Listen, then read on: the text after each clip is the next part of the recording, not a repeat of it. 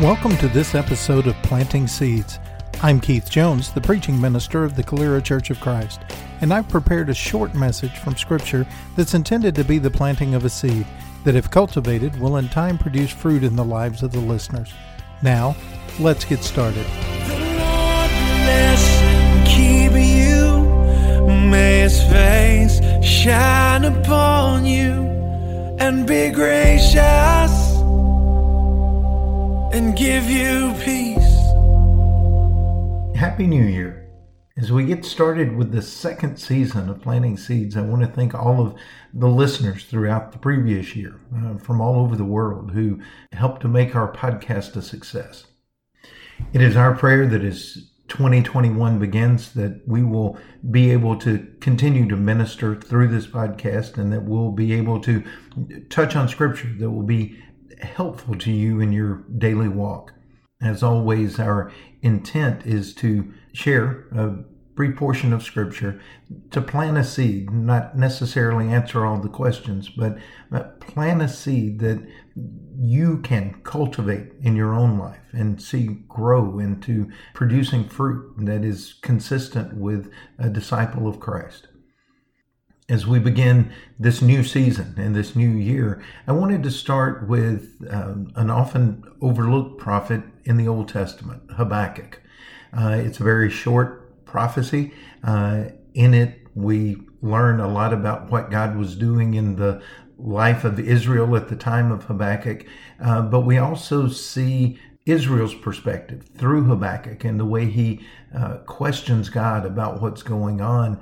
Some questions maybe that we have in our time about all the chaos and problems in our society, whether they're political or health related or climate related, and all the chaos and bickering that goes on about the best solutions.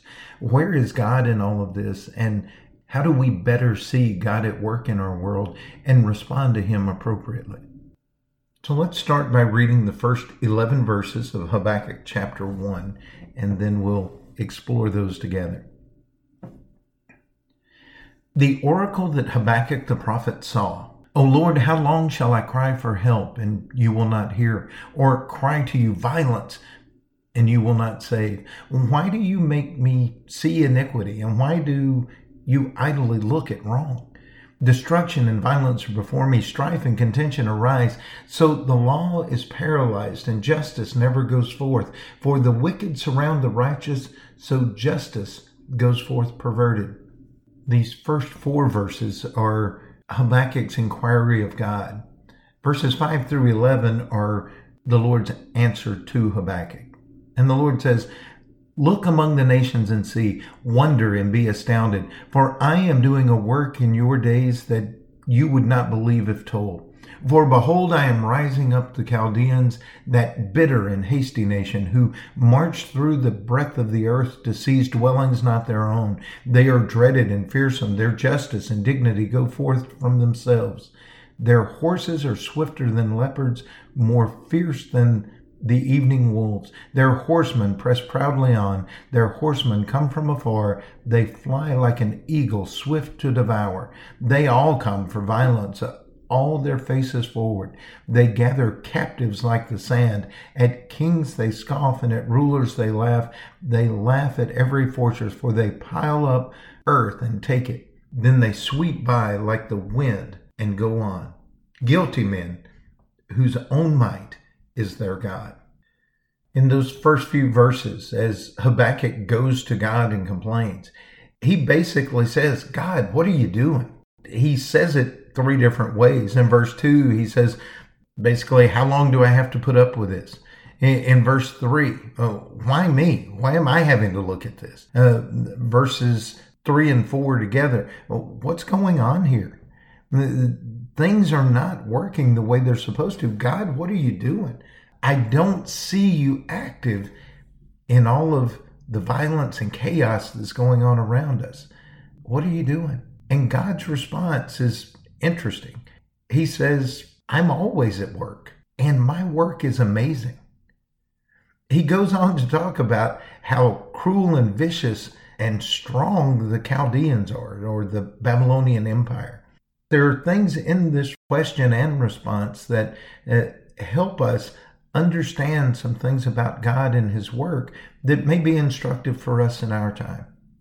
The first observation I think we should make is that God's work on our behalf is always amazing. God said in verse 5, "Look among the nations and see, wonder and be astounded," or amazed.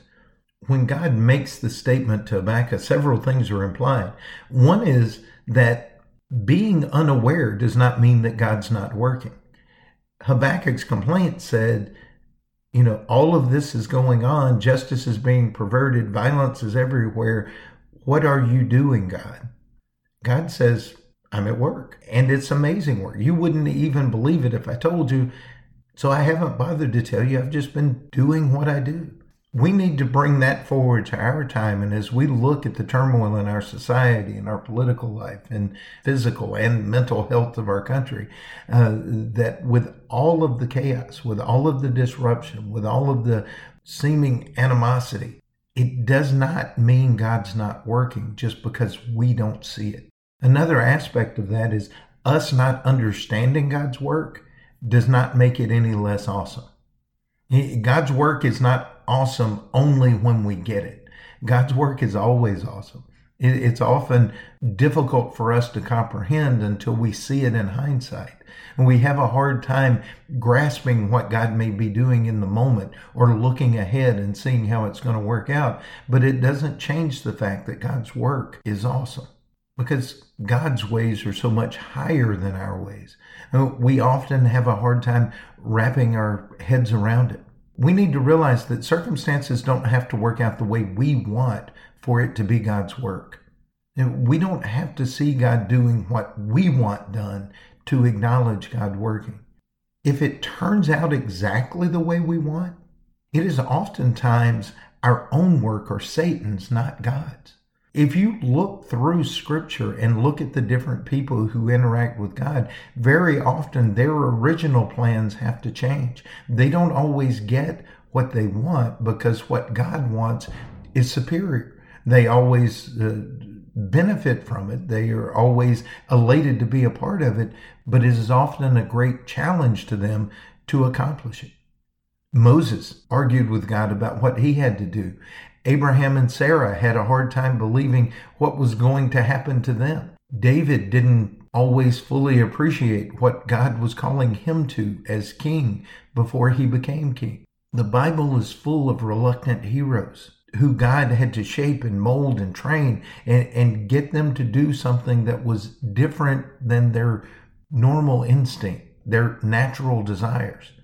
We often very naturally or as selfish people, we do things that we want. That often runs exactly opposite of God's desires.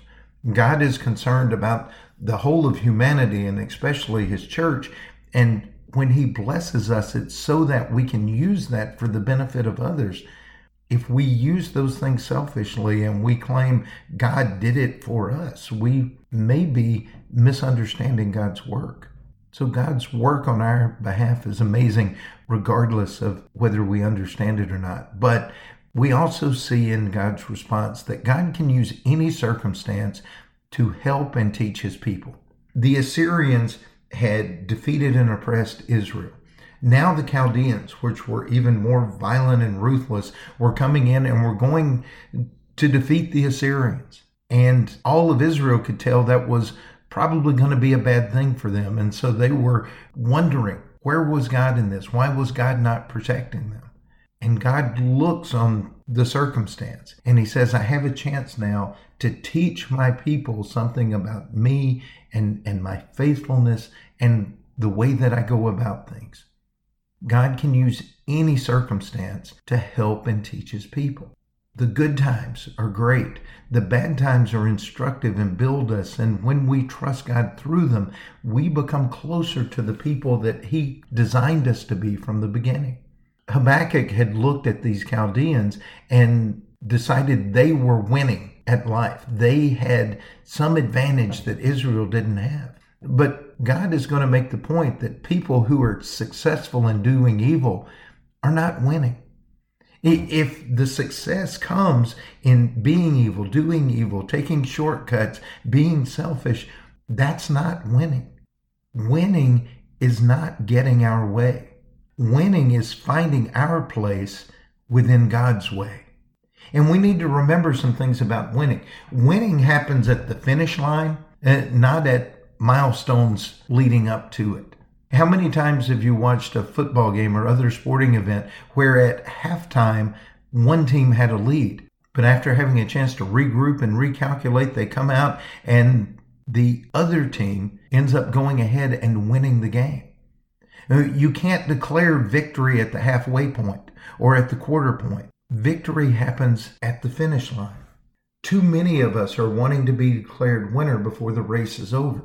That causes us to take shortcuts and to seek a success that isn't what God intends for us. God is trying to bring us home and prepare us for that home and to be prepared to live with Him forever. And so He brings us through things that equip us for that. If we try to declare victory before we have it, if we try to declare victory based on some other standard than God has provided, if we look for victory anywhere other than in Christ, we'll be disappointed because Christ has promised to bring us to that finish line so that we can live in eternity with God. Any other type of winning will fall short of that goal. As I look at this prophecy of Habakkuk and I see his explanation of what he saw and I hear God's response to him, one thing I'm struck by is that God certainly can handle the questions that we ask Him. But I wonder if we're not like Habakkuk a little bit and maybe asking the wrong questions. God kind of has to readjust Habakkuk's perspective before he can understand what God's doing. And maybe instead of questions like, how long do I have to put up with this and why me and what's going on here, maybe these are the more appropriate questions. God, it's obvious that you're showing mercy. Are you showing mercy to me or to others? And that's what's going on with the events surrounding Habakkuk's complaint. Israel is looking at the supposed success of the Chaldeans and thinking somehow that God's not helping them or God is showing them mercy instead of Israel. The reality is God is working out His mercy for Israel. He's not already destroyed Israel. He's already shown them mercy, but He's also calling them to repentance and He's calling them to be better and acknowledge their need for Him. And so there is a measure of judgment in all that's going on, but He is still showing mercy to Israel because they've not been destroyed. And as we look at other prophecies, the Chaldeans themselves are being shown mercy with an opportunity to acknowledge that God was the author of their success and turn to Him, and they choose not to. And eventually they're destroyed by the Persians. When God is showing mercy to others, we may not always get what we want when we want, but it's for the benefit of the whole. When the Apostle Peter writes his letter in the New Testament, one of the things he says to his audience is that you should never consider God slack concerning His promises, that He takes His promises lightly. He will fulfill all of His promises, that if He has not fulfilled it, He may be calling you to repentance. He may be wanting you to be ready yourself for the fulfillment of that. I often think about people who are very eager for God to come and execute His judgment on the world. And I wonder how many of those people who are so eager to see judgment come are actually prepared for it. When we see circumstances unfolding around us, we need to ask, is God showing mercy to these other people or is He showing it to me? Is He giving other people a chance to repent, or is He actually called me to repent? Another question, well, what can I learn? As these things unfold, what is it that God is trying to teach me and show me so that I will be a better servant of His? We get kind of fixated on what's missing in our life and complain about those things and want God to fix it. But with those things missing, or with the negative things happening around us and God allowing that, is there something He wants us to learn in the midst of that prepares us to be better servants of his, and by extension, be better prepared for living eternity with him. Another question might be, what should I be doing? Habakkuk is very worried about what God should be doing. God says, I'm always working. Don't worry about me. What is the proper response for you and for Israel? What should you be doing in response to my work? We as Christians often read passages in Scripture that say something to the effect of laying our burdens or our cares before God and let him take care of them. And that is very appropriate, but then many of us take that as an excuse for inactivity or complacency or continuing to do the things that got us in trouble to start with. God is going to set all things right, but he's given us a chance to participate in his unfolding will and being on his side and being servants of his. What is it in the midst of all this that I should be doing?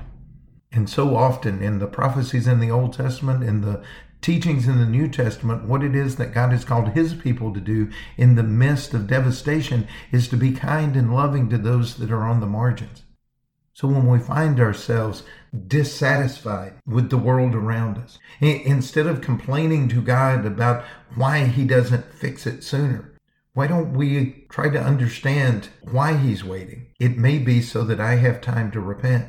Or why don't we figure out what we can learn from the situation? And why don't we figure out what we can do to make it better?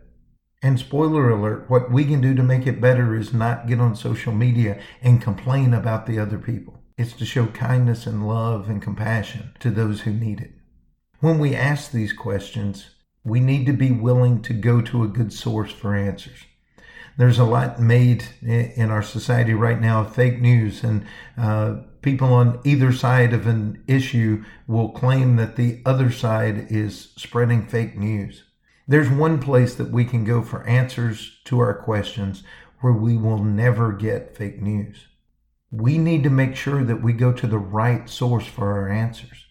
The things that are going on in this world today, God has the solution for. We're not going to find them in a political source. That was Israel's problem. They had tried to solve their problems politically rather than spiritually.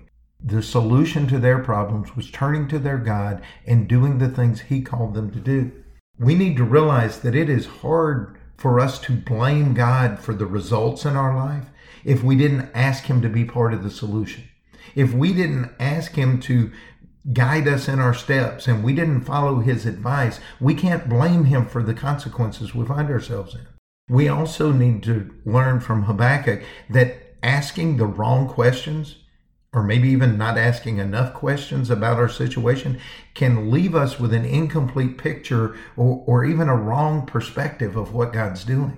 Until I learn to ask the questions that get me the godly answers, until I learn to be concerned about mercy and what I learn and how I grow and what it is I should be doing in a circumstance, I may lose perspective of God's work and not realize that he's not only trying to rescue me, but others around me. We need to remember that God always answers. The question is, do we listen? Thank you for listening. You can find more of these messages on our website, CaleraChurchOfChrist.org, or subscribe to the podcast on your favorite podcast app. You can also like us on Facebook and follow us on Twitter.